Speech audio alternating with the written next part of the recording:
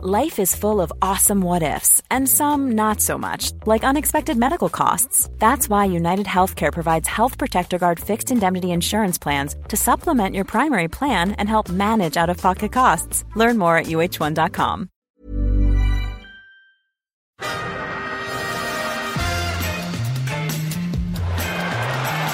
Ahí va a llegar el gol del Arsenal. Özil marca Mesut Özil. No, no, no, no, no, no, no, no, no, no. No, no, no, no, no, no, no, no, no, no, no, no, no, no. No fucking way, you made me look a right cunt.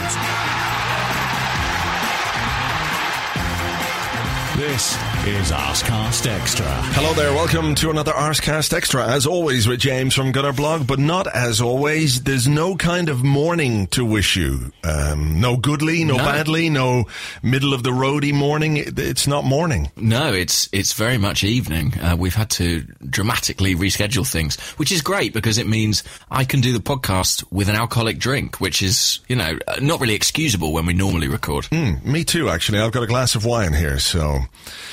So I've got a cider. I think there's sort of a difference in class between us that's illustrated by our choices. Maybe so. But look, it's that time of the evening. I've had a couple of beers and now it's time for a glass of wine, which should see us through this podcast. But I have to say one thing to you, James. This weekend I've been enjoying ham on ruffles. I'm furious. I've seen this via Instagram. How did you acquire them?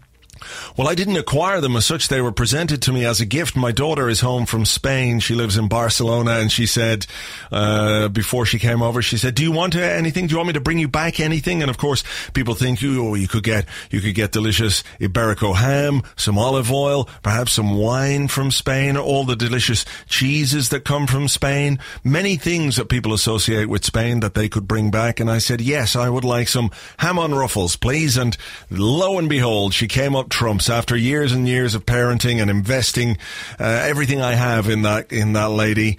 She's finally repaid some of that with a big bag of ham. Well. Yes, a big bag of ham on ruffles. So they're almost gone. I was out last night.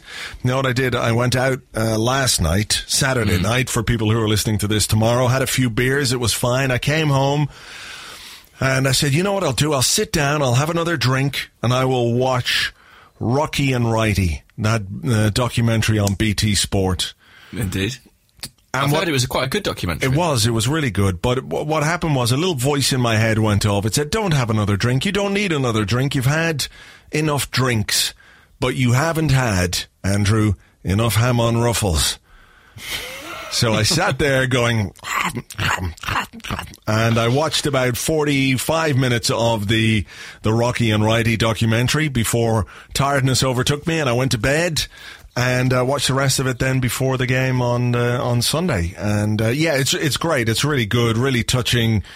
Great memories of a great player, and obviously Ian Wright is in there as well, who comes across fantastically well. I think you get the very best of Ian Wright from that documentary as well, so it's well worth a look. I think if you just search on Google for Rocky and Righty, some enterprising Arsenal fans have uploaded it for the people who can't get BT Sport, so you can find it pretty easily, and I would definitely recommend it for anyone. Fair enough. And if you can watch it with ham on ruffles, that's only going to augment the experience. Oh, absolutely. Everything is better with ham on ruffles. That should be their slogan.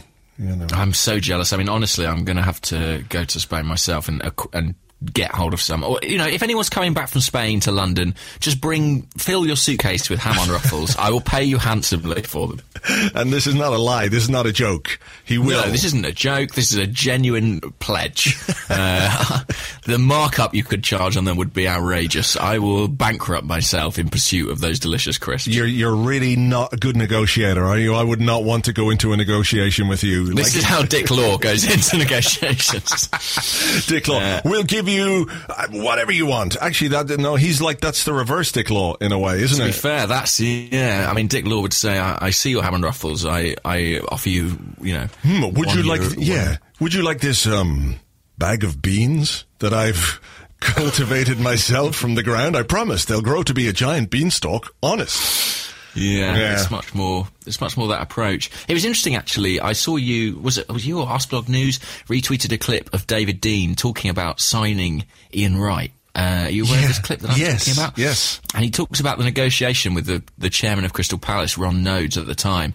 And he says, kind of name your price for Ian Wright. And he says, I don't know, $2.5 million. And David Dein turns around and says, OK, we're offering you $2.5 million for Ian Wright. And you do think, wow, how far removed we are from doing business so efficiently in this day and age. Yeah, I love this. You see, this is the thing that gets to me about transfers in a way, is people go, they're ever so complicated, transfers. There's a lot going on in a transfer. There's so much stuff and things and negotiations. But is there really? Is it not just a case of, how much would you like me to pay you for this human being? It's the oldest fucking trade in the book. How much do you want for this man? And I will pay you whatever it is.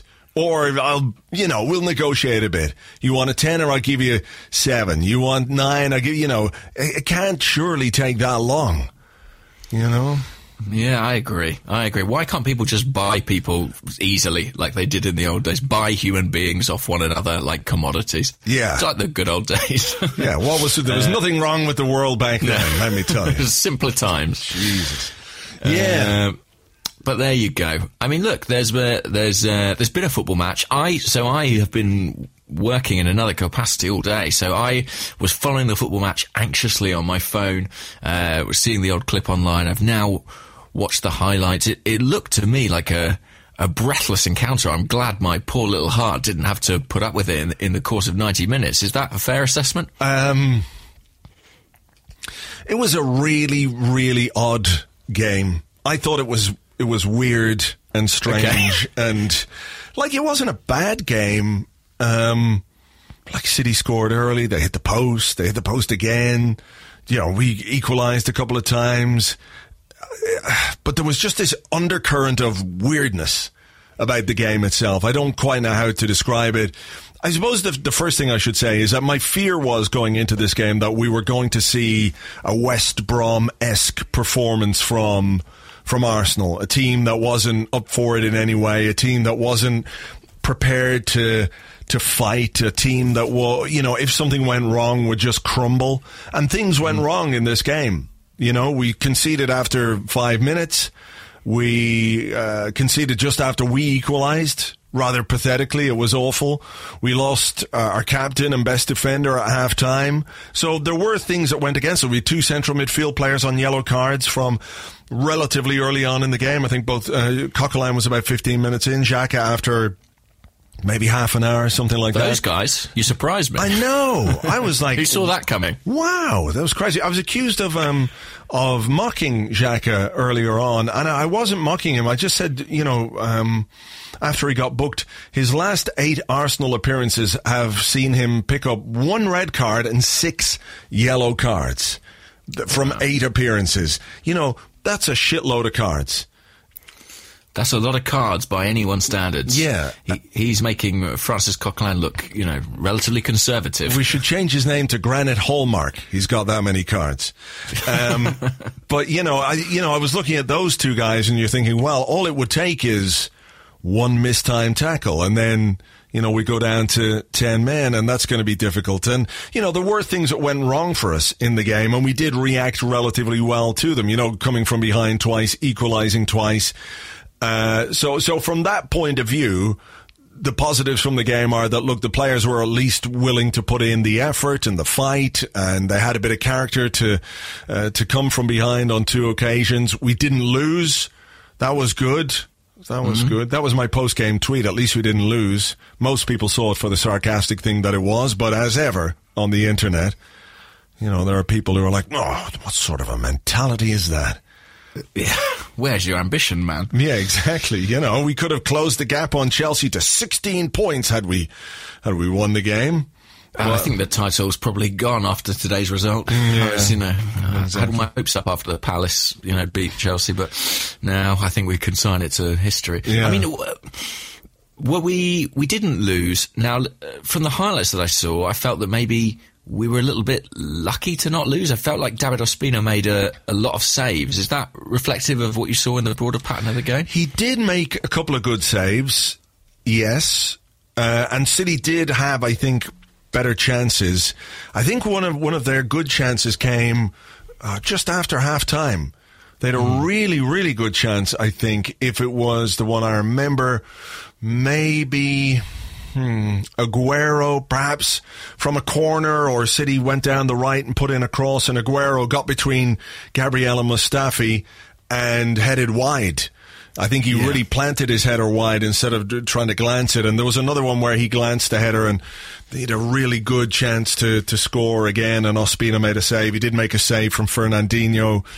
But we scored him almost immediately after that Aguero miss early in the second half. But after that, we didn't really have a lot to offer from an attacking point of view. There wasn't a lot going on in the final third from an Arsenal point of view. City in the second half, from probably 10 or 15 minutes into the second half till almost the end of the game, dominated possession. They'd so much of the ball.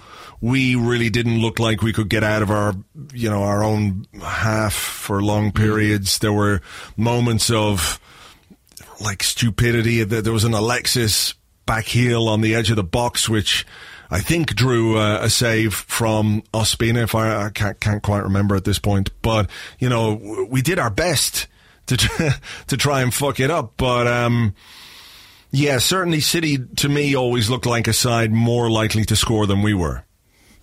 I mean, I guess, it's a result that benefits them more. It goes without saying, simply because they're above us in the league. Although, why was it such an odd game, do you think? Was that to do with the atmosphere, to do with the uncertainty that we've talked about for the last few weeks that's kind of enveloping the club at the moment, to do with the discord among the fans? Do you think that all played into it being an odd occasion? No, you know what, actually, what I thought, clearly I'm watching it from home and watching it on TV and only able to view it from that point of view, but it felt to me, perhaps a bit more than some games in the recent past, that the crowd really tried to get behind the team.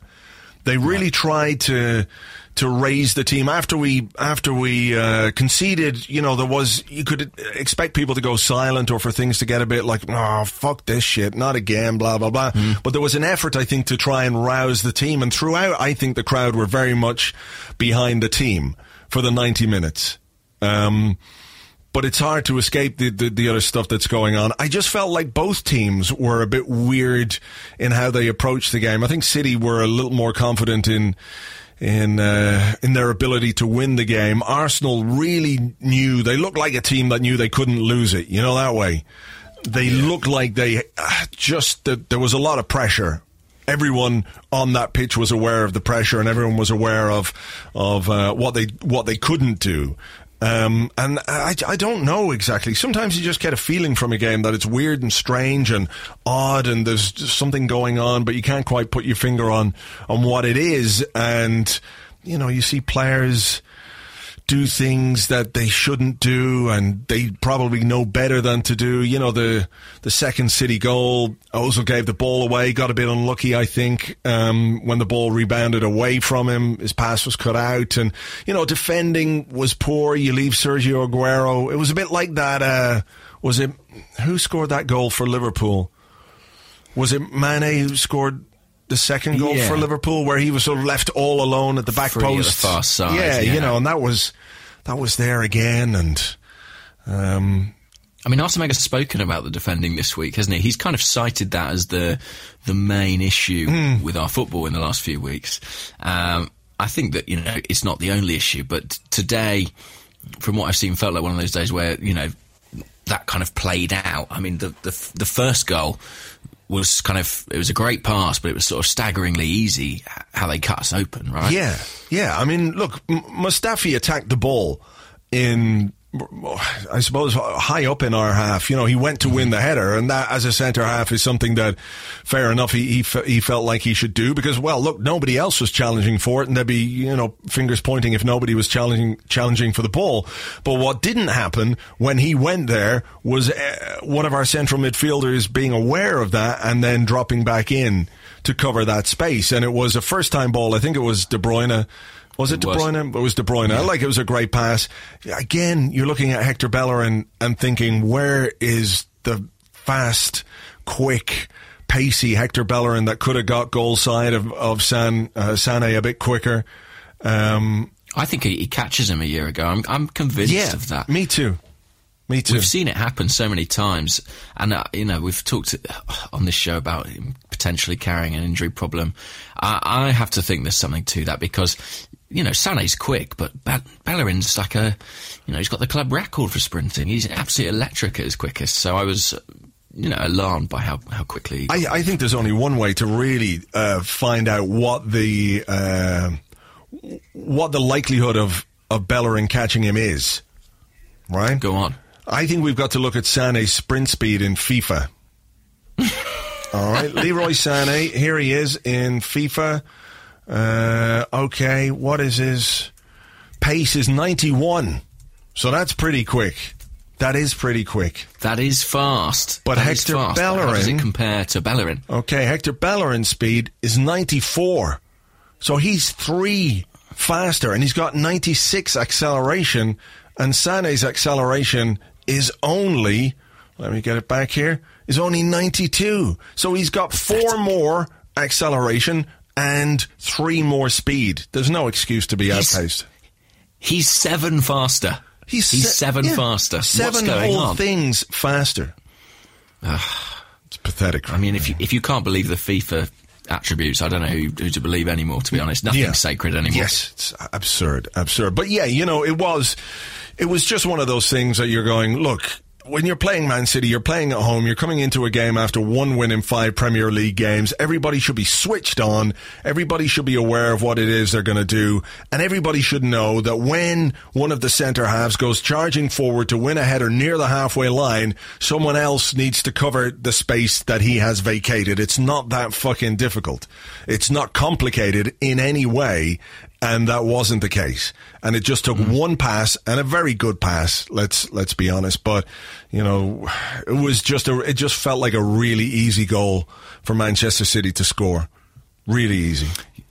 Yeah, and I mean, look, I don't know how reflective this is of what was actually going on in the game, but I was sort of checking Twitter furiously, and the suggestion was that around that time, City maybe could have capitalised and got 1 or 2 more, that Arsenal were, having gone behind initially, a little on the ropes. Yeah, maybe so, actually. Let me have a quick look for the on the live blog. Oh, yes, there's an almost 2-0. De Bruyne hits the post, and then it rebounded to Silva, who forced Ospina into a good save. What else is there? Danger, it says. Almost for Ozil. No, I don't know what's going on there. Yeah, Alexis wants a penalty. No, that was a tackle from behind in the box, actually. But let's see what else. Then Theo Walcott scored. I mean, John Stones headed wide from a corner. I mean, there wasn't an awful lot of goal-mouth action. And then we scored. Scrappy kind of goal through Theo Walcott. He keeps scoring in big games, really, or scoring against big opponents. I think you've got to give him some credit for that. Although I did see a clip as well of him going in with a very potentially dangerous challenge. Yes. Was that in the first half too? Yeah, maybe so. Maybe second half. Let me see if I can find it here. In a week where we've been talking about, dangerous tackles. I mean, I haven't seen any commentary or reaction to that one, but it looked very dangerous. I think it was on Silva. Yeah, it was dangerous. It was over the top. He stood on him with his studs. It was not a nice tackle at all, to be perfectly honest. Very un-Theo Walcott, you would say, as well. And yeah, look, he's not that kind of player.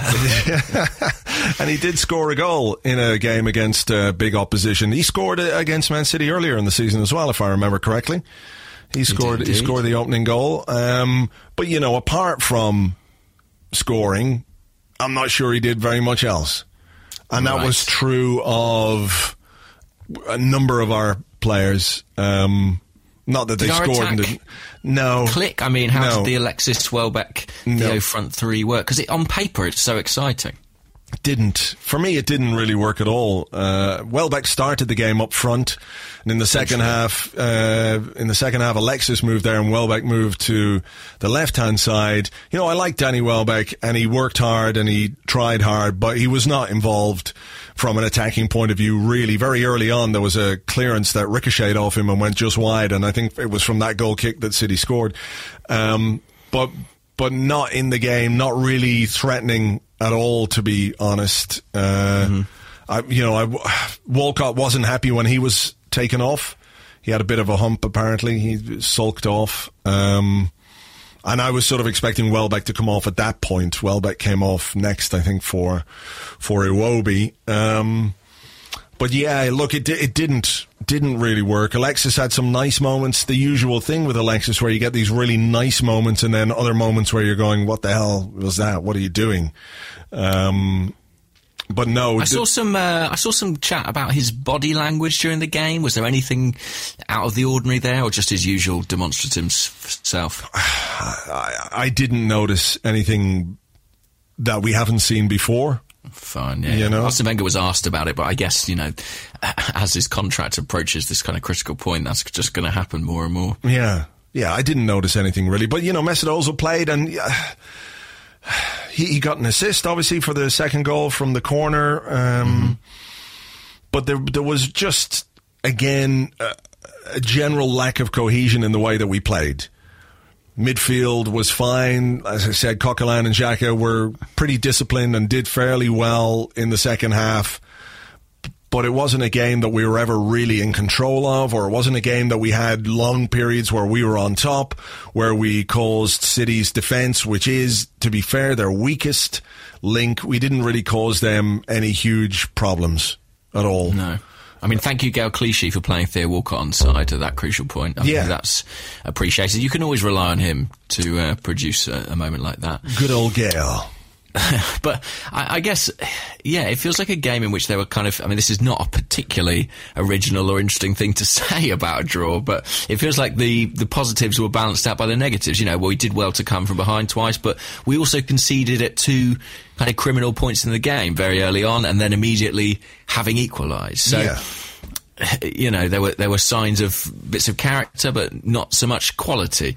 It was not a goodly game, but not a badly one either. Kind of a weirdly encounter, all in all. A weirdly encounter, yeah. I like that explanation. It was, you know, afterwards I saw Danny Welbeck interviewed on Sky, and it was a fairly perfunctory interview.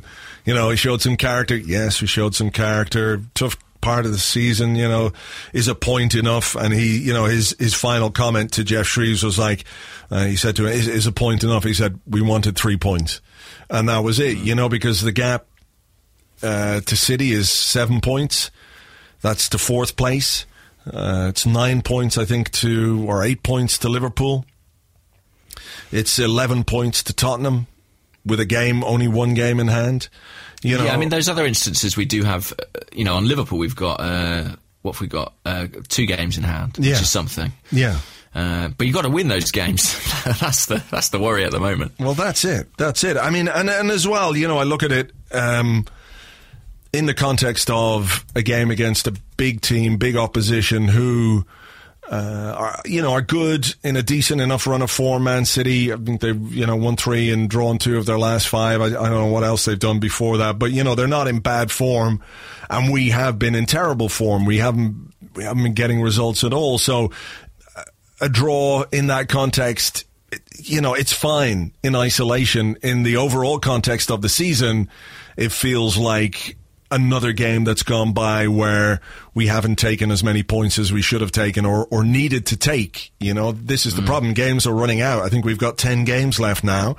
And after that, you know, there's some big games coming. Obviously, we've got a game on Wednesday, so that's a chance to do something. But, you know, maybe today was about steadying the ship. Maybe it was about just not losing and maybe taking what little positives we could from the performance. Maybe. I mean, you know, we've talked in the past about how when Arsenal lose a game, sometimes they need a match to sort of steady the ship and, you know, kind of grind out a draw or what have you. They've lost, 4 out of the last 5. So the ship was altogether more difficult to steady. And I guess a draw with City in isolation isn't a terrible result. But I think in our predicament, this is a game it felt like we could win. And to be honest, I kind of had a hunch that we would. It just seemed quite typical of us to, struggle and then go and beat a relatively big side at home. But maybe that was unrealistic, I think, given how much discord and how much poor form precedented this. Look, I think you can see it right throughout the team that there's something badly wrong or missing, There's something missing from this team, the way they played. This is the same team that went 19 games without losing in the first half of the season. That's the reality of this team, that they're better than they're showing right now. I mean, I'm not saying they're like champions elect or that kind of thing, but I think they are better than what we're seeing right now. And there's just something. You can feel like there's a weight, there's a pressure, whether it's coming from the managerial situation, whether they're all aware of the criticism that they've had themselves as individuals, as a collective, from the fans. As I said, though, I didn't hear anything inside the stadium that wasn't anything other than really supportive, that actually tried to get behind the team and get them to, get them motivated to show that at least, during the 90 minutes, all the fans are behind them all the way. But, there's something wrong. You can't escape. You can't look at them. You can't look at the way they play. You can't look at the things that happen. You can't look at the mistakes that are made, the lack of any fluidity to the football that we're playing, and just not be aware that there's something really wrong. It's like a man going to the doctors and fucking he's got snot and pus coming out of his nose and he's coughing and he's shitting and there's stuff going everywhere and trying to tell you he's fine. It's not. It's not. You can see it. It's not. There's something really wrong. And maybe it is relative to where we are. Maybe it is, the old thing about, 75 other teams in the Football League would like to have the problems that Arsenal would have. Sure, fine, I get that. But, we live in our own world and we're experiencing our own footballing reality and that's what it is. It just looks... I think he said something during the week or before the game about how, he's tried different combinations of things and not all of them have worked or none of them seem to work or whatever it was. And there just seemed to me there to be like an admission of, I don't really quite know what else I can do. What can I do here to get things going again? Yeah, well, I think that's the case. I don't think the manager does know, because if you look at past seasons when we've been in trouble like this and look like we're going to miss out on the top four, he's had to be quite pragmatic or quite drastic in the changes that he's made, and generally he's ended up kind of stumbling on a formula that was never necessarily his intention. He's had to divorce himself from his original plans, and he's tried to do that this year, but nothing's worked. I think he's tried several different things, but none seem to have clicked as they have done in previous years, and he's running out of options, really. Do you know what I mean? He's running out of possible combinations to try between now and the end of the season. He needs something to click into gear sooner rather than later, but yeah. I'm struggling to find what more he can throw at it, to be honest. Yeah. What can he do? What can he say that he hasn't already said 100 times or 1,000 times? The only thing that I would take from today, if I was Arsene Wenger and I was those players, I would say, look, you didn't lose. And that's a low bar. I mean, I get that.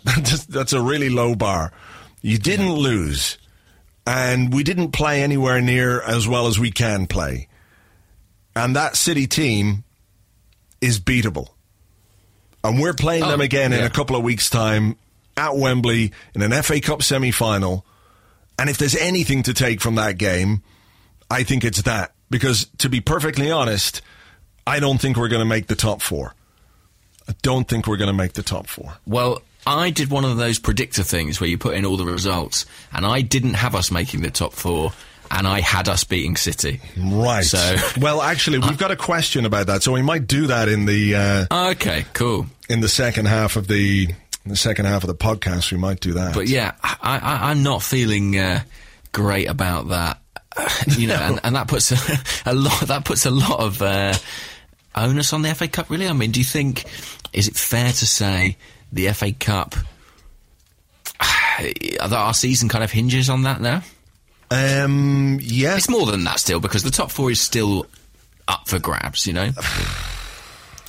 Up for grabs is a strong phrase to use, and one that has particular resonance for Arsenal, I guess. Yeah. Back to 1989. Look, there's 10 games, there's 30 points, and we're only 7 points off Manchester City in 4th, and other teams could go through. So it's like, I'm not saying it's impossible, and we've been here before, and we've done it before. And actually, I was talking to somebody about this the other day. I was playing five-a-side on Friday, and one of the lads said, look, Arsenal will get the top 4. That is what Arsenal do. That's what Arsene Wenger does. Simple as that. Yeah. And I was like, well, the conventional wisdom hasn't really worked a number of times in the last year or so. Maybe this is the final horseman of the apocalypse. Arsenal finishing outside the top 4. I think it is. And I think it's interesting. I had a chat with a Spurs fan the other day. This is prior to the weekend and Spurs winning away from home and Arsenal drawing. We were talking about, are Spurs finally going to finish above Arsenal this year? And I said, it pains me, but I think this is the year. And I could see in the Spurs fan, he was terrified of the prospect. He was like, look, I think, it'll be Arsenal by a point. It'll be Arsenal by a point. That's what happens. I could see him sort of kind of talking himself out of it. So, there is this expectation born out of history that we will make top 4, that we will finish above Spurs. I don't think I'm being pessimistic when I look at that league table and say, I don't really see either of those things happening. No, I certainly don't see us finishing above Tottenham at this point. I mean, it would take something so extraordinary. Only Tottenham could produce it, really. It would be a collapse of, unheard of proportions. But I think Tottenham proportions.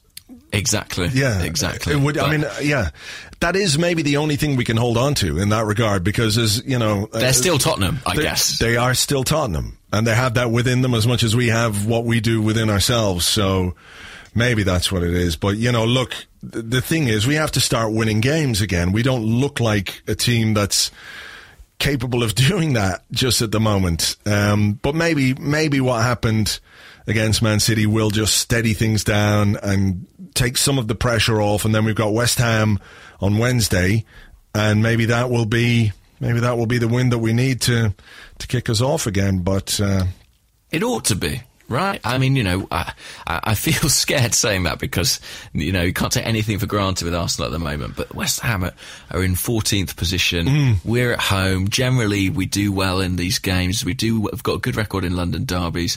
You'd have to think that finally we get a win there. Yeah. And maybe in the light of that, this point against City will be seen as something potentially, God forbid, a turning point. Wow. A turning point with 9 games left. Yes. Well, look, we'll see some of the fixtures that are on in midweek. Manchester United play Everton on Tuesday. I'm looking at stuff that's more or less around us. And then on Wednesday, Arsenal against West Ham. Chelsea against Manchester City. Ooh, that's quite interesting. Liverpool play Bournemouth, and Tottenham play Swansea. So, I mean, you'd fancy Liverpool and Spurs to win their games. Yeah. Man United Everton is interesting because United, West Brom, having comprehensively beaten us in the last round of fixtures, I guess did us a bit of a favour at Old Trafford, getting a draw there. Yeah. And really upsetting Jose Mourinho. I mean, I don't like to see Tony Pulis happy, but, there are some cases where I can just about stomach it if I see Mourinho upset. Yeah. So, United need to win that game. And then, yeah, I mean, look, I need Chelsea to start winning games.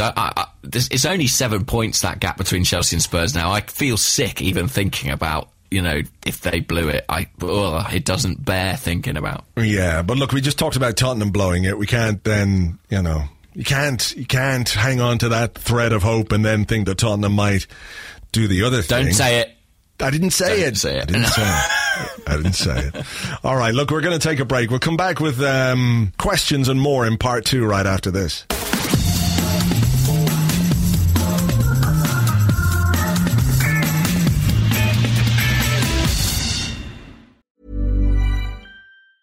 Quality sleep is essential. That's why the Sleep Number Smart Bed is designed for your ever-evolving sleep needs. Need a bed that's firmer or softer on either side? Helps you sleep at a comfortable temperature? Sleep Number Smart Beds let you individualize your comfort so you sleep better together. J.D. Power ranks Sleep Number number 1 in customer satisfaction with mattresses purchased in-store. And now, save 50% on the Sleep Number Limited Edition Smart Bed for a limited time. For J.D. Power 2023 award information, visit jdpower.com/awards. Only at a Sleep Number store or sleepnumber.com. Hey there, it's Michelle Norris. I'm host of a podcast called Your Mama's Kitchen. When I travel, I'm usually looking for a way to find a taste of home when I'm not at home. And one of the things I love to do when I am at home is entertain. And Airbnb allows me to do that. When I was in California recently, I rented a house that had a great kitchen. And when we were sitting around the table, we were all thinking, we're in someone else's house. Someone could be in all of our homes as well. If you have a home, but you're not always at home, you have an Airbnb. Your home might be worth more than you think. Find out how much at airbnb.com/host. Welcome back to the Arscast Extra. This is part 2 where we answer the questions you sent to us on Twitter at Gunnerblog and at Arsblog, but not this week on the Arsblog Facebook page because I forgot. So sorry. Sorry to all the people on Facebook. I apologize. Won't happen again. We do love you, really. We do. Lots. You can chastise me as you will. Perhaps call me names the way people do. But anyway, look, let's move past it. Let's move beyond it. It was a simple, honest mistake. Don't want to crucify me. Jesus. I mean, look, if people on Facebook are anything, they are understanding and patient. So I can't see what could possibly go wrong. Absolutely. You're right, James. You're right. Okay, well, look, we're going to do some questions, and you're going to go first. Okay, well, look, I'm going to ask you a question because I don't understand the question, but I sense that that's because I've been busy all day, not just because I'm stupid. So this is Brad Dennett on Twitter, of course. He may be on Facebook, but that's not where he saw the question. And he says, do you think Gazidis' comments highlight a potential fallout between himself and Wenger? And at this stage, I will confess, I don't know what these comments are, so please enlighten me. Okay, well, I don't know exactly what the comments are, but I do know that he had a meeting with the Arsenal Fans Forum that Tim Stillman was talking about on the Arscast on Friday. You know, the way they talk about fan issues and all that kind of stuff. What I was told was that the whole thing was pretty much as you would expect from Ivan Gazidis, in the sense that, defensive, corporate, good political kind of stuff, that way where he says a lot and doesn't really answer the questions. Absolutely. However, he used the phrase catalyst of change.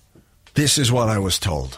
The catalyst of change. Apparently, whatever decision is going to be made about Arsene Wenger, it will be mutual. This is what he was saying. It's definitely like 100%. I'm not lying. I promise. Like, seriously, I promise you 100%. Like, you could cross my heart, hope to die, stick a needle in my eye. It's going to be mutual. Like, seriously, 100%. Like, totally. There's no chance of it not being mutual or just Arsene Wenger's decision. So this is what was being put across there, which, if you ask me, is a big load of bollocks. I don't believe that for a fucking second. Like, I don't believe it's mutual in any way. I still think that, it's going to end up with Arsene Wenger making the decision. But this catalyst of change is the new thing that's coming out of the Arsenal boardroom, a catalyst of change. What does that mean? But what is the catalyst of change? What is? Is Ivan himself the catalyst of change? I don't know. I'm reading something here now from Jeremy Wilson.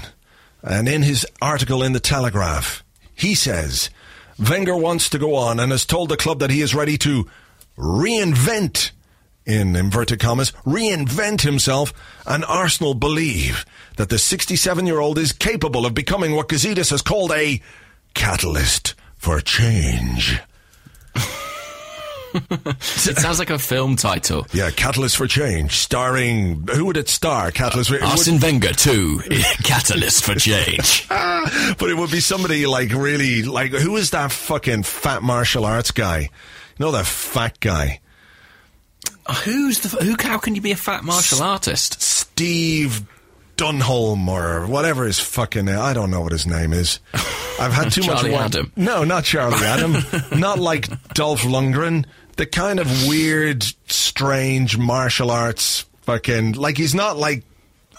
Steve Seagal? Steven Seagal, that's the fella. The fat guy, see? And you see, I'm Steven right. Seagal. Steven Seagal. Catalyst for Change! Half man, half seagull. He'll steal your ice cream without you even knowing. But yeah, I mean, what does it mean? Here's what I think it means. Nothing. I think it's a sound bite that means essentially nothing. I think the board saying that it's going to be a mutual decision is just them trying to make out like they have any influence over what happens.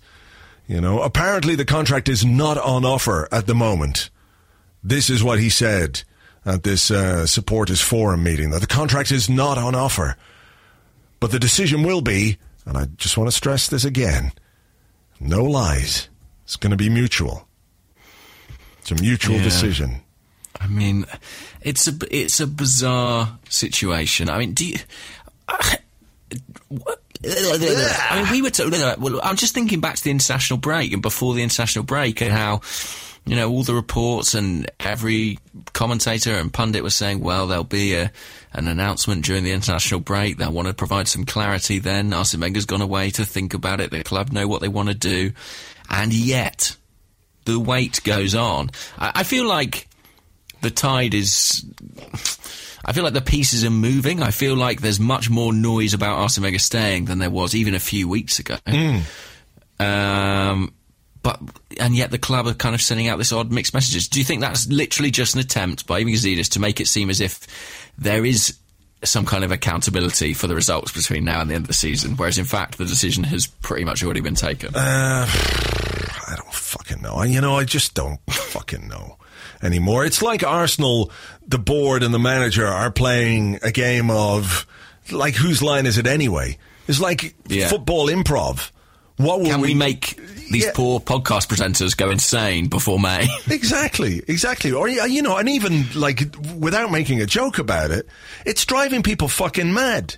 We've spoken about this before. Like, there were people fighting in the ground today. Like, literally, physically fighting in the ground today. We have a question here, which comes from Arsenal's Voice, who says, I was at the Emirates today, witnessed one physical fight and two incidents where, if people weren't holding them back, it would have got physical. How insane is the infighting? Do you think Wenger confirming his decision would lead to the fighting stopping, or is it too late? And he said, if you could sit the Arsenal fans who fight each other down in a room, what would you say to them? I wouldn't fucking say anything. I'd just fill the room with water. What the fuck are you doing, you fucking idiots? But that's what's happening. People are being driven to physical...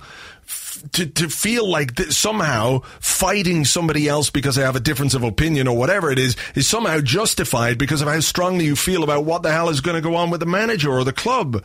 That's insane. Arsenal have to be aware of this. I'm not like excusing or condoning people fighting each other. It's idiotic. It's just beyond stupid. It's pathetic. These are you're grown-ups.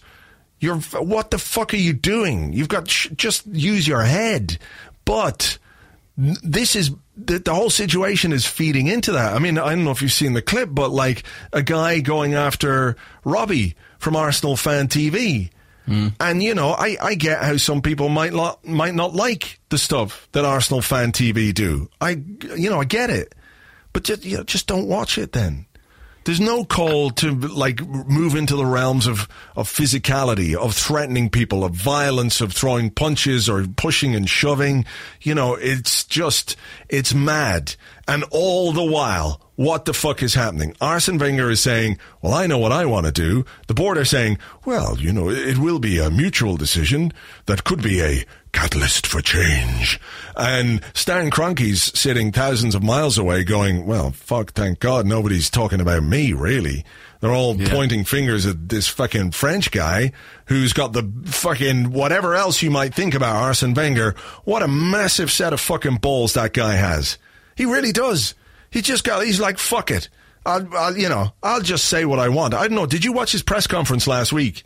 The one on Friday. Did you watch that? Bits and pieces, not the whole thing. Right. He was having fun with it. He was having a great... Oh, he was in a great mood, yeah. He was like, nah, I'm not answering that. And James Ollie from the Evening Standard was going, but why are you waiting? You know, what are you waiting for? And he says, well, maybe one day if you ask me, I'll answer. And it's like, well, come on. What the fuck is this?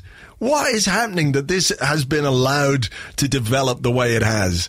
That they're just basically making shit up as they go along, week after week after week, and the consequences of that, to my mind, are evident in the way that we play and what's happening on the pitch, and people are going out of their fucking minds. They're losing whatever little bit of reason that they had, and nothing is happening. They're still going, well, mutual catalyst, you know.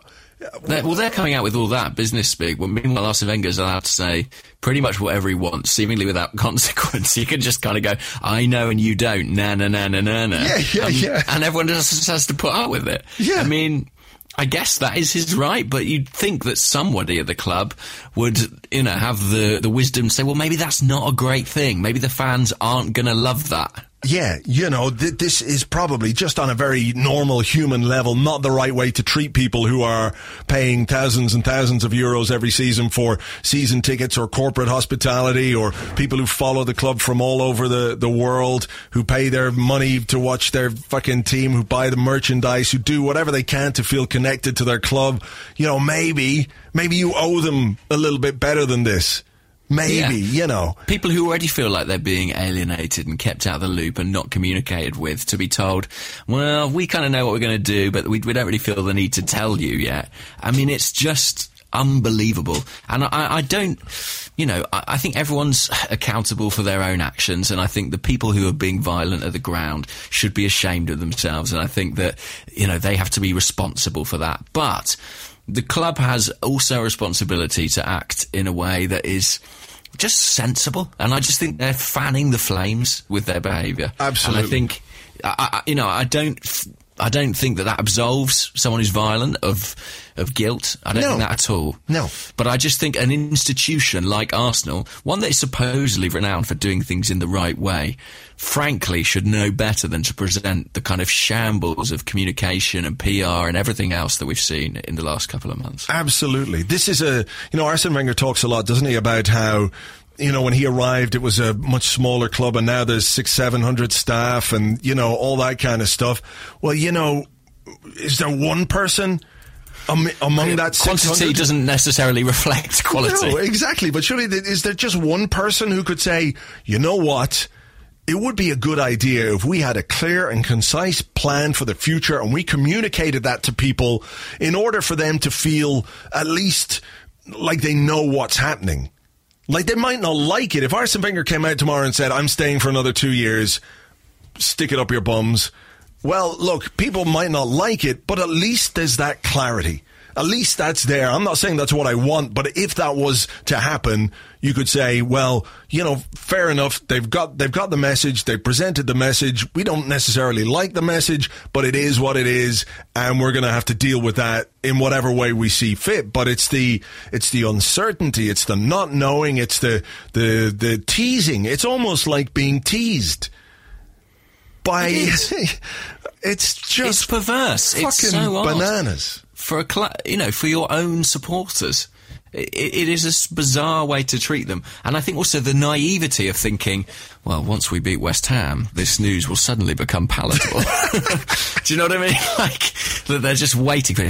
If we can collect 6 points, then suddenly we'll be able to sneak all this past them and they won't even have noticed what's gone on. Yeah. I mean, it's patronising in the extreme. And I still think that there's a fundamental I think at Arsenal, I don't know this is a fact, but my perception is that they still kind of think that the problem isn't as big as it is. You know, I think that they still think that the fans who are disgruntled or upset, not just with the manager, but with the way the club is being run more generally, are a minority. The vocal minority.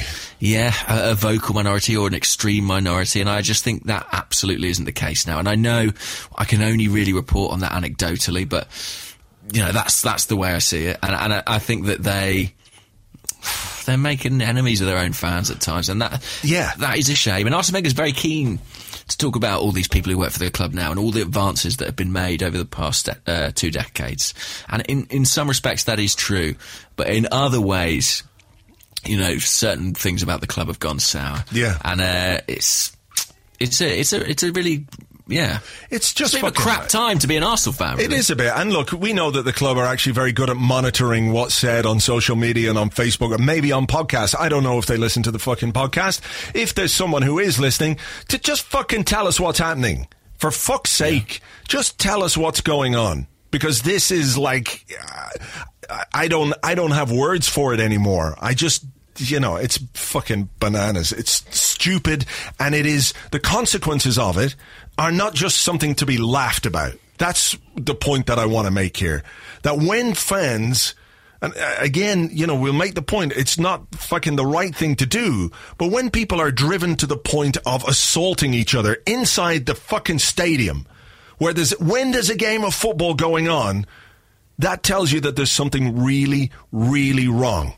Not just with a vocal minority, not just with one or two who are who've got banners or vans or planes or whatever the fuck. It's gone beyond that now, well beyond that, and it's a dereliction of duty by not doing something about it or by not addressing it in a serious way, because until now they have not addressed it in a serious way. Arsene Wenger will do his post-match interviews, he'll do his press conferences, he'll say what he has to say, and even with the best efforts of journalists who try and press him on it, they don't get anywhere. But as a club, from the board down, nothing has been done to take this issue seriously. No. And if Ivan Gazidis really is, I mean, I wasn't there, but if he really is saying, well, there could be a catalyst for change, you know, nothing's set in stone, the contract is not on offer, why would you fan those flames of that possibility of change if you know that's not what's going to happen? I mean, it's a dangerous game to play, because you are letting people feel, fundamentally, it goes back to the same thing about the manager is ultimately accountable to the fans. You're making people feel that they have an ability to influence things, and that leads directly to some of the behaviour that we're seeing from supporters. Yeah. And you know what it is as well? I think, you know, people feel so disconnected from Arsenal. I was watching that Rocky and Riley documentary, and, you know, it was quite emotional at times.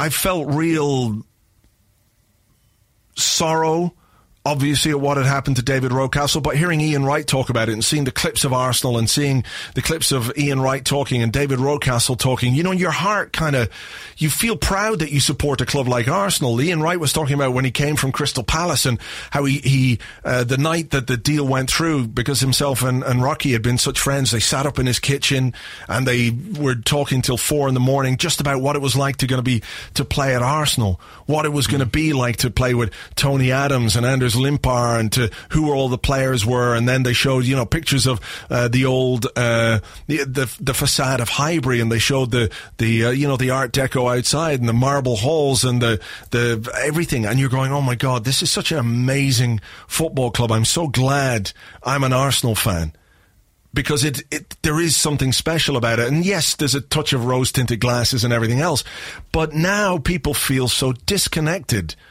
from it. And it's different. Of course it's different. It's a business. It's a massive corporation now. That's the way that football has gone. But people could still feel more connected than they are.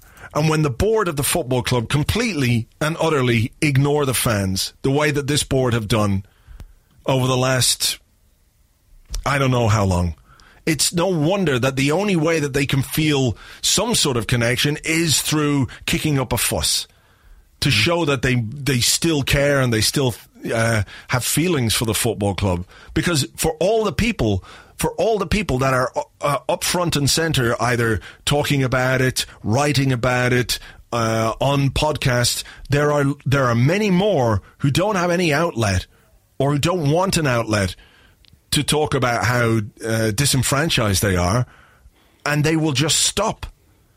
They will just stop going to the ground, James. They'll give up their season ticket, and something that has been a big part of their life for who knows how many years, 20 years, 30 years, more than that, will be gone. And that's because of the actions of this board. That's absolutely right. And I think that, there's a lot of chat at the moment about how should fans express their views publicly, how should they protest, how should they get their message across. And what you touch on there is that not every fan wants to do that. And it is not incumbent on every fan to do that. Some fans just want to pay for their ticket, turn up, support the team, and feel like they are part of something. And I think that as that feeling part of something erodes, people will just walk away. And the idea that everyone's got to jump on YouTube and do something about it is a nonsense. There's a huge amount of people who don't have profile, who don't have a podcast, who aren't on Arsenal Fan T, who aren't even on Twitter, who feel as disenfranchised as anybody else. Yeah. And I guess, that's reflected in when we see games and, they're not full. And it'll be fascinating to see what happens with the season ticket situation this summer. I mean, there's talk of a waiting list, and no one's quite clear on how long that is. But I'm sure, anecdotally, I'm hearing a lot of people saying that they won't be renewing, and I believe them, to be honest. I see it. So we'll see. We'll wait and see if they've got anything to say, or over the next week, or whether they'll just go to the West Ham game and wait and play it by ear. And if that goes well, maybe they might feel they might deign to give us some information or deign to show some leadership. But I'm not going to hold my breath. Well, Let's have another question. I mean, I enjoyed this one. So we mentioned Arsenal Fan TV. Rohith Jyotish on Twitter says, do you support the anti-Arsenal Fan TV being launched by Arsenal Football Club? Will it set a bad precedent in terms of diluting the fans' voice? Now, I feel for Rohith because he has been taken in by what I must describe as a masterful April Fools from your good self. That was... I think, normally the April Fools that we do on Arsblog News, we tend to keep them more or less within the realms of reality. You've got to have something like that to make it believable in any way. And then as the story goes on, they tend to get a bit more ridiculous, so people understand that it's just an April Fool's joke. But this one in particular this year seemed to, I guess, maybe tap into the way people think about the club. So we did want to say that Arsenal were going to, maybe I can get the story up here, they were going to launch a rival to Arsenal Fan TV, and we, did a fake letter to show that somebody had been invited to auditions.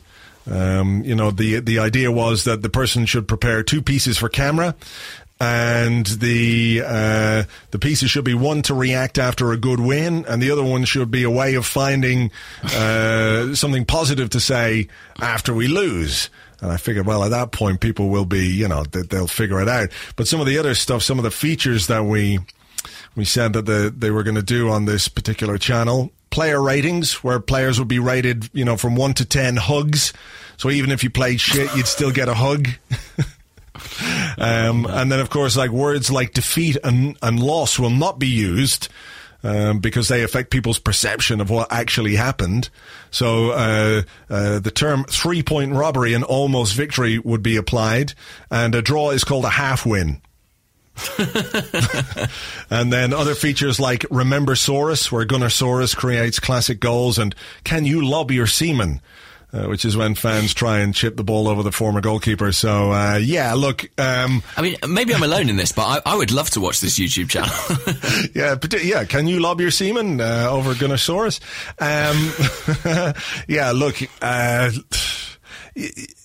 It wouldn't surprise you.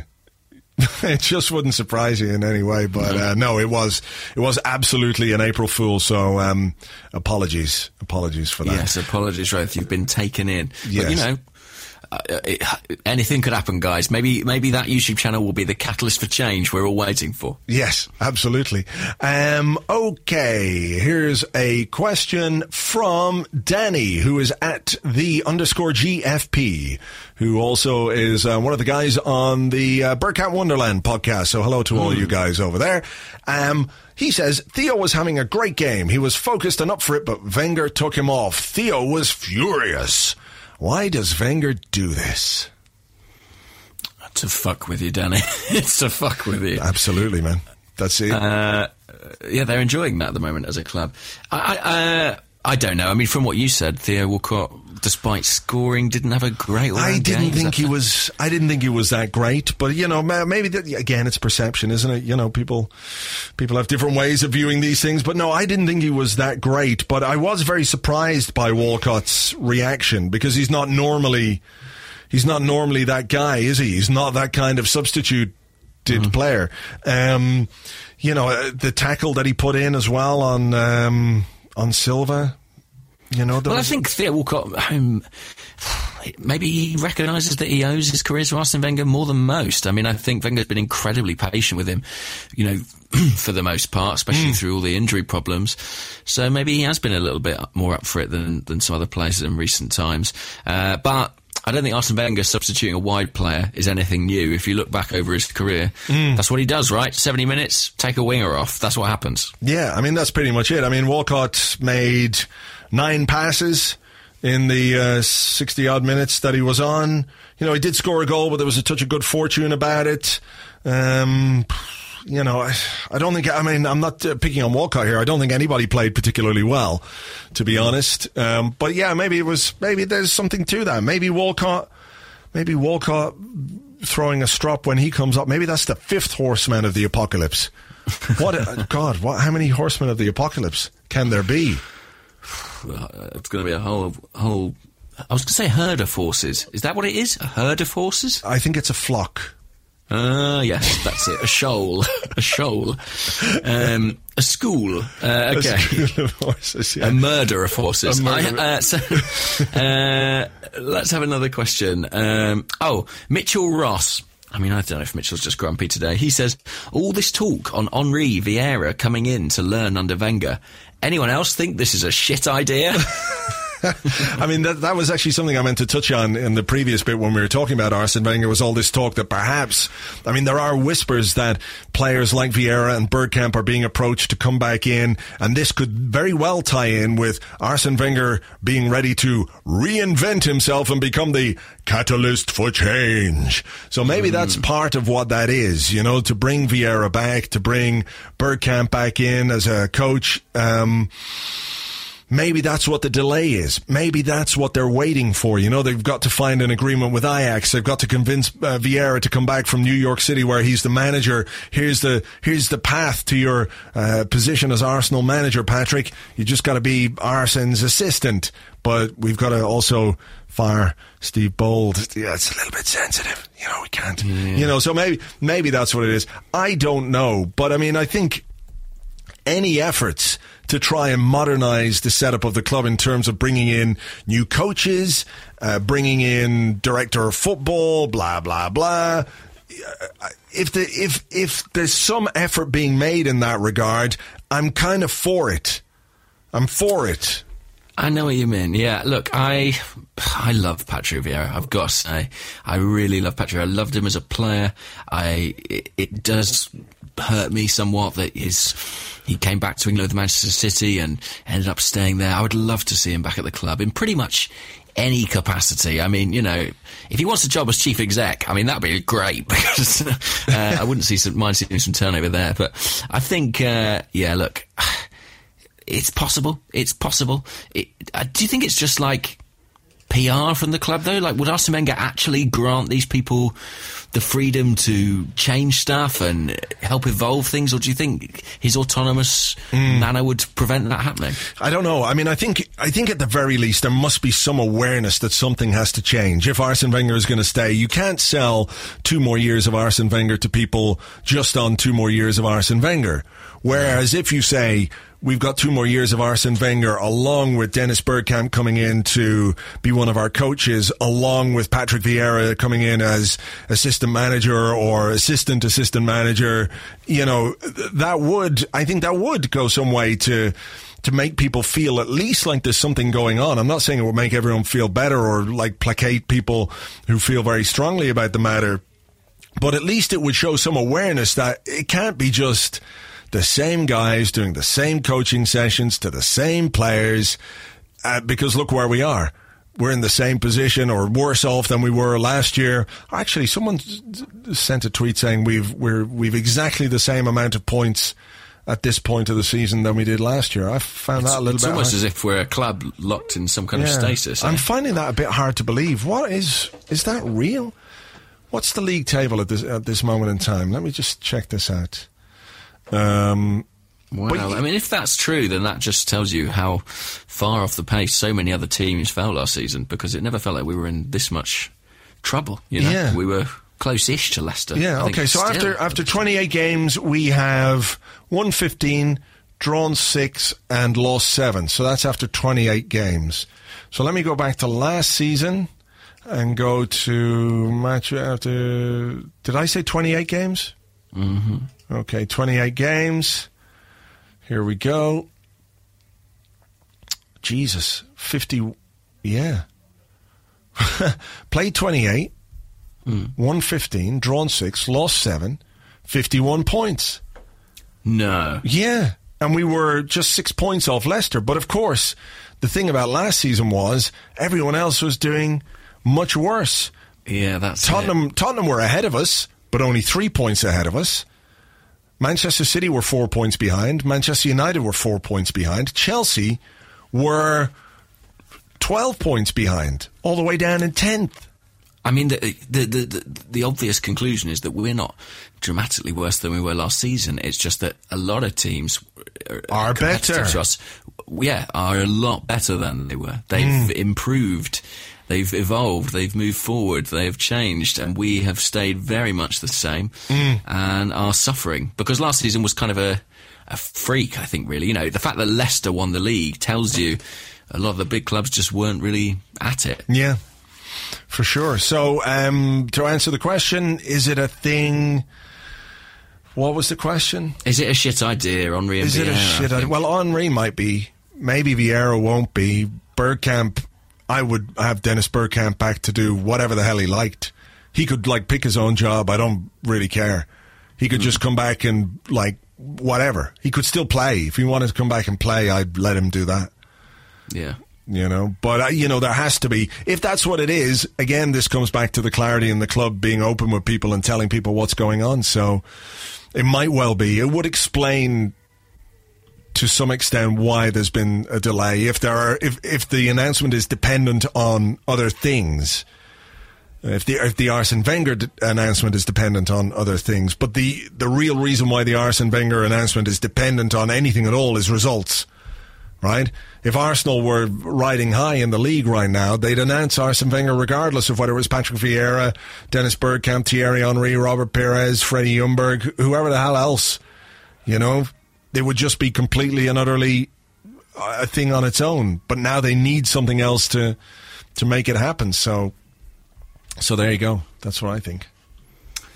Hey. I've just realised, we promised we'd do some predictions. We should get around to those. We should, because, we need to wrap this up. But anyway, okay, this is from Rosser Gunnar, who's Rosser_Gunnar, and he says, can you please do our results predictions like you did last season at the same time? You had us below Spurs. I think that's the way we ended up last season. We predicted that we would finish below Spurs. So there are 2 fixtures that we'll put at the end that we don't quite know when they're going to happen yet. One is Southampton and one is Sunderland that have been rearranged because of FA Cup involvement. But let's do it. So I'll keep this thing. I'm going to do it on a post-it, and I will keep the post-it on the desk in front of me so we can always refer back to it. So starting with the game on Wednesday night against West Ham. So I think we'll win that game.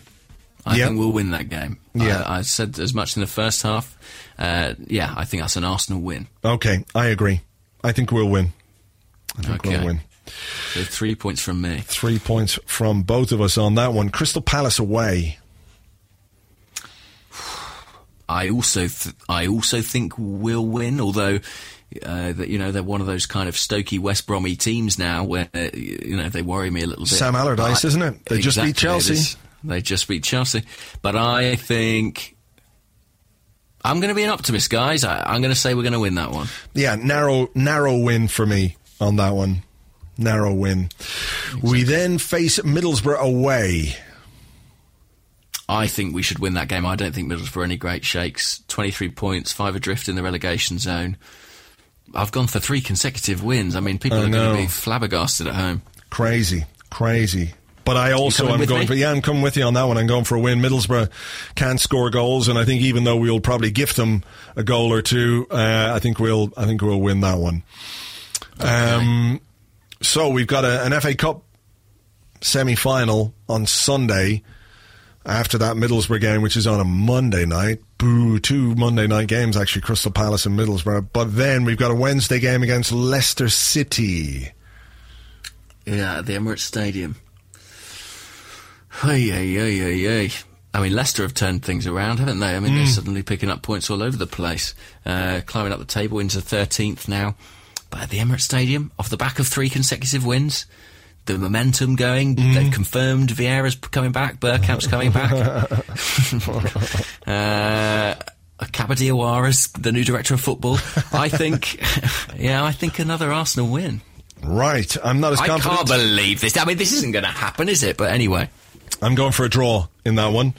Okay. Going for a draw in that one. And then the following Sunday at 4:30. What a great time for a North London derby at White Hart Lane. That's, what could go wrong there when people have been drinking all day long? That's a hard one to call. No, I don't think so. Although, no, hang on. I'm looking at it through the prism of the current situation where, in fairness, things have been a bit grim. Who knows? You've got 10 points from 12 games. Anything could change. I think, do you know what? I'm going to say draw because I think that'll be good enough for Spurs, to be honest. If they can keep us at arm's length, I think they'll be happy with that. So I think we might get a point there. No? Not feeling it? I'm not feeling it, but you know what, though? I'm going to predict a win. Wow. I'm going to predict a win there. I just feel like somebody is going to do something to make us feel all right. Okay. Maybe it's the wine. Yeah. It's the wine. Manchester United at home. A draw for me. Draw. I just think Mourinho will just, box himself in and get a point. What about you? I think we're going to lose. That one, to be honest, just because it's Mourinho, and that's tends to be what happens. Yeah. Yeah, I've seen it before. Then it's away to Stoke. We're going to win. Do you really think so? Yeah. Yeah. I think we'll lose that one. Law of averages. Ah, okay. Yeah, eventually. Science is on my side here, James, yeah. Yeah, I'm going to go with a loss for Arsenal in that one. Okay. I've seen us play Stoke before. And then the final game of the season is Everton at home. Yes, in the Intertoto Cup playoff or something. The battle for the Europa League. Who will be the catalyst for change? Yeah, I'm going to say Arsenal win. I think Everton will be cooked by then. All right. Probably Lukaku will have stopped playing because they'll know he's going and all sorts. I'm going to go for a draw in that one. I'm going to go for a draw. Okay, now there are 2 more games, aren't there? Yeah, there are. There's Southampton away. I mean, that feels like a match we might lose. I'm going to say a draw. A draw. I'm going to go for a win there. Definitely the wine. Yeah. And then Sunderland. Where's that? It is at home. It's at home because we already beat them in the Stadium of Light, if you remember. Olivier Giroud. Giroud came off the bench. Yeah. I think that's got to be a win. Yeah, it has to be a win. So, remarkably, remarkably, I have us down as 1, 2, 3, 4, 5, 6, 7 wins, 2 draws and a defeat. And so you have 23 points. You have 1, 2, 3, 4, 5, 6 wins, 3 draws and a defeat. So you have us on 23 and I have us on 21. Okay. From an available 30. That would. I mean, you know, are we being very optimistic there? Mm-hmm. Yes, I think we are. I think. How many ciders have you had? Oh, just one, but I'm very tired, I'll confess. That would take us to... Is it a gigantic cider? Like it is quite... a yard of magnum. cider. It's a magnum cider. I think that would take us above 70 points. Which should be, under normal circumstances... Is enough for the top 4, but it has happened. Spurs, I think, missed out with over 70 points once upon a time. Let's see. Last year's table... fourth place. We realised that last year's table isn't worth the paper it's written on, frankly. Okay, so that would give... If my predictions came true, we would have 74 points and you would have 72 points. So last year we're counting out 2014-15, 70 points got you to 4th place. 2013-14, oh no, you would be out of it. 79 points. And we were in 4th on 79 points. What we give for 79 points right now. 2012-13, 73 points. So I'd get us in and you'd see us out. And 2011-12, that's the last one I'm going to do. 69 points got Tottenham into 4th place. So... I mean, basically what we're learning is for it to happen, we need about 20 points from the last 30 available. Minimum, yeah. I think, yeah. And that's with other people slipping up. Okay, two very final quick questions. This one comes from SamCon994, and he wants to know, what are your thoughts on James trying to relive his teenage years with that ear stud? Like the Gazidis thing, I don't know what this is. That was another April Fool's, I'm afraid. I put an Instagram of me with a lovely diamond in my ear, and it was false. I just did it. I bought it. It's magnetic, actually. I bought it as a prop for a thing, and I just wanted to scare my relatives. And let me tell you, it worked. Why would they be scared? Because I think they felt I'd made a terrible life choice.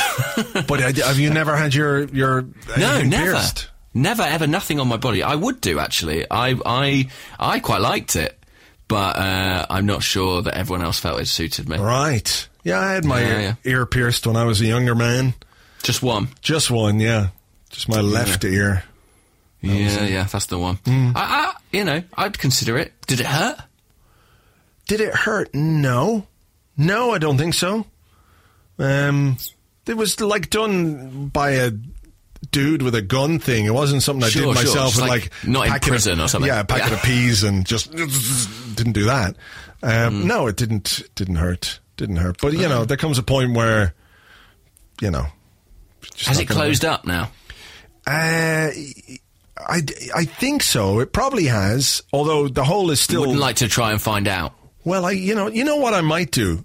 What I'll try and do, James, is before the next Arscast Extra, I will buy an earring, and I will see if I can force the earring through the hole. I'd actually like you to do that on air if you can. Yeah? Okay. Yeah, okay. I mean, this could be dangerous. This is the wine again, I think, you consenting to this. Yeah, it could well be. But hey, look, I've said it now, so I'm going to have to do it. Yeah. Okay. All right. Yeah. Okay. All right. Final question is from the Stewed, who's at Zap83. Like Zap Brannigan, I wonder? Possibly. Alert the men. He says, maybe I should we read this in Zap Brannigan's voice? Because that would be ahead. Okay. Let me try this. All right. He says, after Arsene Wenger's furious bottle throwing, what would your ideal item to throw in a moment of Arsenal-induced frustration? Is that any good? Yeah, it's pretty good, actually. It was like he was here on the show. In the room. I think In the room. I would throw... I mean... It's tempting to say grenade, isn't it? I mean, that's the one that would have most impact. Well, he says the steward says mine would be an egg, raw or cooked. Now, I've got an issue with that. Is it a hygiene issue? Not really. Is it a salmonella issue? No, I mean, I just think that, like, if it was cooked, it wouldn't be a true representation of your frustration, would it? Like, I'm very frustrated. I must get one of these cooked eggs that I brought with me specifically for this purpose. So the thing is, it would scare me because I don't like boiled eggs. I don't trust the consistency or the way they move. And Hang on, what? You don't like boiled? Yeah. And in fact, I dislike them so much that for April Fools, my girlfriend put some boiled eggs in my bed. In your bed? Were they shelled? Yeah. Right. She soiled my sheets with some boiled eggs. It could be worse, but wow, okay. Yeah. So that would be, if you were going to use a missile against me, I mean, I'm opening myself up to all sorts of problems here because people are going to be chucking eggs at me in the street every time I walk around Highbury, but that would really, I mean, that would put the willies up. Do you not like to eat boiled eggs? No. I went for a ramen the other day, and there was just a boiled egg, just like... Yeah, that's good. That's a really nice sat part in the soup. Of it. Yeah. Why was there an egg in the soup? I was furious about it. I took the egg out of the soup, I gave it to my friend. He ended up with 2 eggs in his soup. If you should go for a ramen with me, you get 2 eggs in your soup, because I'm not having it. Right. I like boiled eggs. I don't like when the yolk is cooked all the way through. I think that's disgusting. Sure. Like, cooked egg yolk is bleh. It's got to be runny. That's the whole point. That's where you get all I like this... scrambled eggs. Yeah. I like fried eggs. I'm not eating a boiled egg. It's mental. Right. Okay. Fine. Look, to each their own. To each their own. So, I don't think his egg throwing idea is that bad. Right. But what would you throw? I would throw... I don't know. Who am I throwing it at again? Well, you know, Arsene Wenger throws a bottle of water down. He's like, and the bottle of water... That's what he's got access to, isn't it? Yeah, exactly. There's got to be access. So what would you throw? Like Steve Bold? Yeah. Just pick up Steve Bold and like... haul him across. Or Santi Cazorla. I think you'd get a greater distance, wouldn't you? Yeah. If you gave him a good old swing. Santi's injured again. I know. Sad times. I shouldn't have brought it up, really. It's going to end the podcast on a downer. Throwing Steve Bold would be good if he made impact. I mean, throw Granit Xhaka. He's bound to hurt somebody. Yeah. Any collision with him seems to involve some element of danger. I'd like Arsene Wenger to have more, better stuff to throw. Variety Javelin, of objects. maybe. Yeah. Spears, yeah.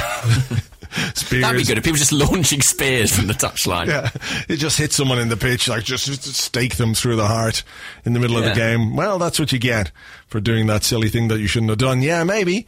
Or, what are good things to throw? Sticks? Balls? Stars. Yeah. Stars, those like ninja stars. Ninja stars. Yeah. I wouldn't... do you ever watch that episode of South Park where Butters gets a ninja star in his eye? No, I haven't Never seen that one. They pretend to be... No. It's like a crossover manga episode, but they pretend to be like superheroes. And right. someone throws a ninja star at Butters and it hits him right in the eye.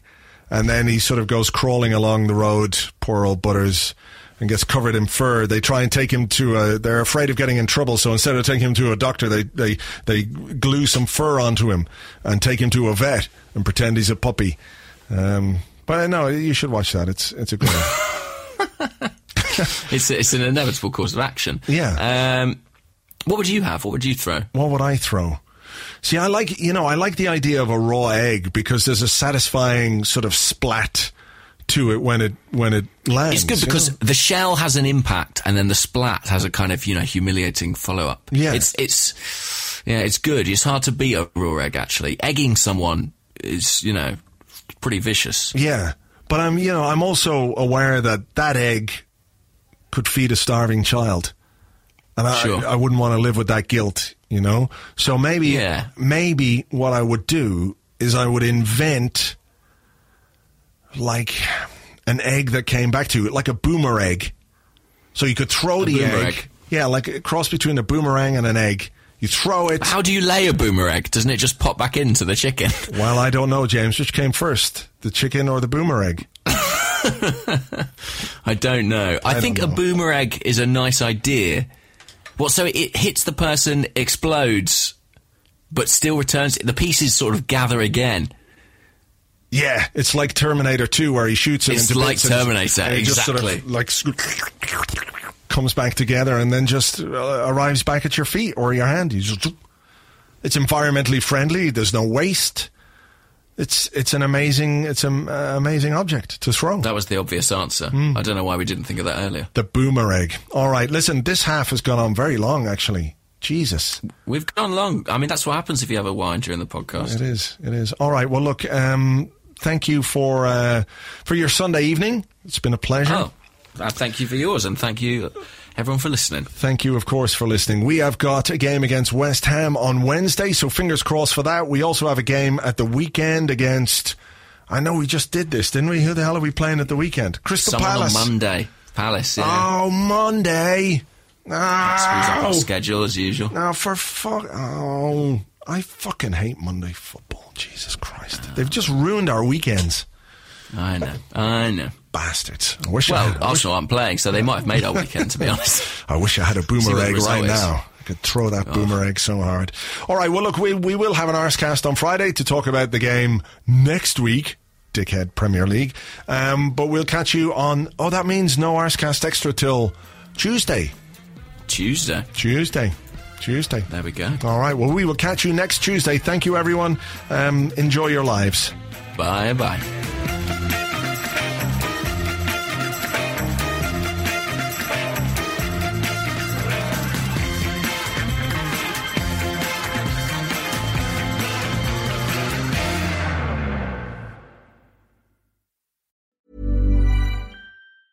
Ever catch yourself eating the same flavorless dinner 3 days in a row? Dreaming of something better? Well, HelloFresh is your guilt-free dream come true, baby. It's me, Keke Palmer. Let's wake up those taste buds with hot, juicy pecan-crusted chicken or garlic butter shrimp scampi. Hello Fresh. Stop dreaming of all the delicious possibilities and dig in at HelloFresh.com. Let's get this dinner party started.